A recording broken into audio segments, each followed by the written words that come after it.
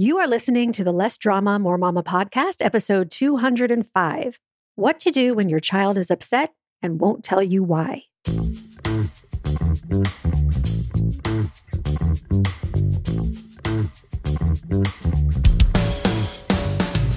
This is Less Drama, More Mama, the podcast for moms who want to feel calm, in control, and confident about how to handle anything life throws their way.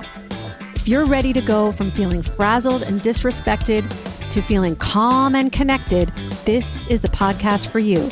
I'm your host, Pam Howard. Hi, Mama. Welcome to the podcast, and thanks for tuning in today. I hope you're having an incredible summer.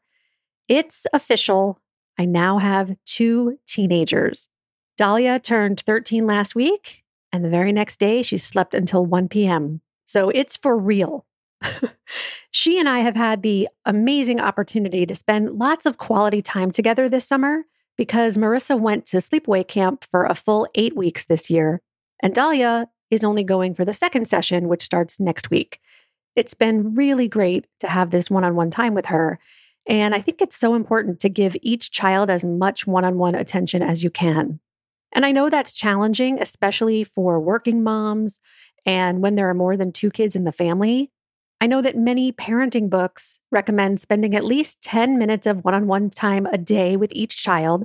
But honestly, it's not the quantity of time that's important, it's the quality of your time. 2 minutes of true connection and presence with your child can be way more impactful than 10 minutes while you're feeling stressed or obligated or resentful. So anyway, Dahlia and I have been spending a lot of time together. And as you may remember, in episode 191 about understanding your child's temperament, I mentioned that Dahlia has a melancholic temperament. If you're not familiar with the different temperaments, I suggest you go and check out that episode. It's really great. And as someone with a melancholic temperament, when Dahlia's needs aren't being met, she tends to become moody, withdrawn, and unwilling to talk about what's upsetting her. So this happens pretty frequently, and most of the time, I'm able to give her the support and space that she needs to recharge. But the other day, I let my anxieties get in the way. So we were in the car on our way to Old Navy for some last-minute camp shopping, and I noticed that she was quiet and had a stern look on her face. So I asked, "Hey, what are you thinking about?" To which she answered, "I don't know." So I asked, "Are you upset about something?" And she answered, "I don't know." So at this point, I could have let it go or said something to the effect of, "Okay, well, I'm here for you if you want to talk." But that is not what happened. I didn't let it go. My thought was, she needs to get it out and talk about it. She needs to be able to talk to me about anything. I don't want her to be upset. These thoughts aren't bad. In fact, many moms in my situation would have had the exact same ones. But these thoughts caused me to feel hurt and powerless and worried. Since our feelings drive our behavior, I reacted by continuing to ask questions in an effort to get her to open up to me. As you can imagine, this tactic backfired. Dahlia became even more shut down and angry and snapped at me to, quote, respect her boundaries.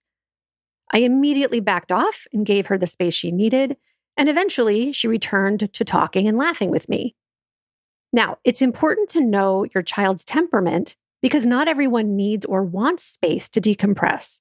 And the reason for not telling you why they're upset may be coming from a different need. For example, Marissa has a sanguine temperament and hates to be alone. So leaving her to process her feelings by herself would only compound the problem. And the reason she might not tell me what's upsetting her is that she doesn't want to appear upset in the first place. Approval and acceptance are 2 of her main needs, and she fears that others will feel burdened and disapprove of her when she's not her usual bubbly, energetic, and optimistic self. Knowing this, I can focus on communicating my unconditional love and acceptance for her so she feels safer talking to me. When I think about why kids don't want to share their struggles with us, it always comes down to feeling unsafe in some way. Now, there's a difference between little kids who don't actually know why they're upset or can't tell you versus a child who knows exactly why they're upset and doesn't want to tell you. So I'm talking about the latter in this episode.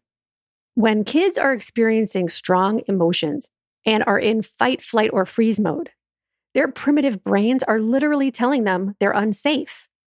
And they're not able to think rationally or have a productive conversation with you. So it's usually best to have conversations with them anyway after they've calmed down. They might also feel unsafe when they fear being judged or criticized or lectured to. They don't want to get in trouble or deal with your reaction. They might feel embarrassed or vulnerable or afraid to create an even bigger conflict. And they're not wrong to feel that way. Most of us assume the absolute worst when our kids won't share their feelings with us. Our brains automatically make up the craziest stories about what might be going on. We also tend to assume that it's about us. We're so sure that we did something wrong that we get defensive and angry and act in ways that reinforce their belief that it's just better to keep things to themselves when they're upset. The message our kids need to hear is, I'm an emotional grown-up, and I can handle whatever it is you have to share. I can also handle when you don't want to share and respect your right to privacy. Your emotions aren't a problem for me, and I love you no matter what. If and when you want to share something with me, I'm here to listen to you without judgment. Saying this and actually living it are two totally different things, right? I mean, it sounds great when I say it, but it's difficult to remember in the moment, especially when we aren't practiced at managing our minds. So I want to encourage you to take the time to think about how you want to show up as a mom when your child is upset, withdrawn, or shut down. If you want to feel open, curious, non-judgmental, patient, loving, and compassionate, what do you need to think or believe? The answer will be different for every mom, but some of the thoughts that are helpful for me are, my child is having a problem, not being a problem. They don't always want to share with me, and that's okay. My job is to create a safe space for them to share if and when they want. And it's my job to manage my own emotions, not theirs. I hope this episode proves to be helpful the next time your child is upset and won't tell you why. If you'd like personalized help with things like taking your child's behavior personally, difficulty handling their emotions, worry, or anything I touched on in this episode, I invite you to request a free mini session with me to talk more about how to move forward. You can do that at lessdramamoremama.com/mini. That's it for today. I'll talk to you again next time. Bye-bye. If you enjoy listening to this podcast and you're ready to feel calmer, more confident, and more at peace in your family and life, I invite you to sign up for a free consultation with me to learn about how my coaching can help you achieve the exact life you want. You'll take the concepts and tools I share in the podcast and apply them to your own life. And as your coach, I'll be there to support you every step of the way. Go to lessdramamoremama.com/mini and sign up now.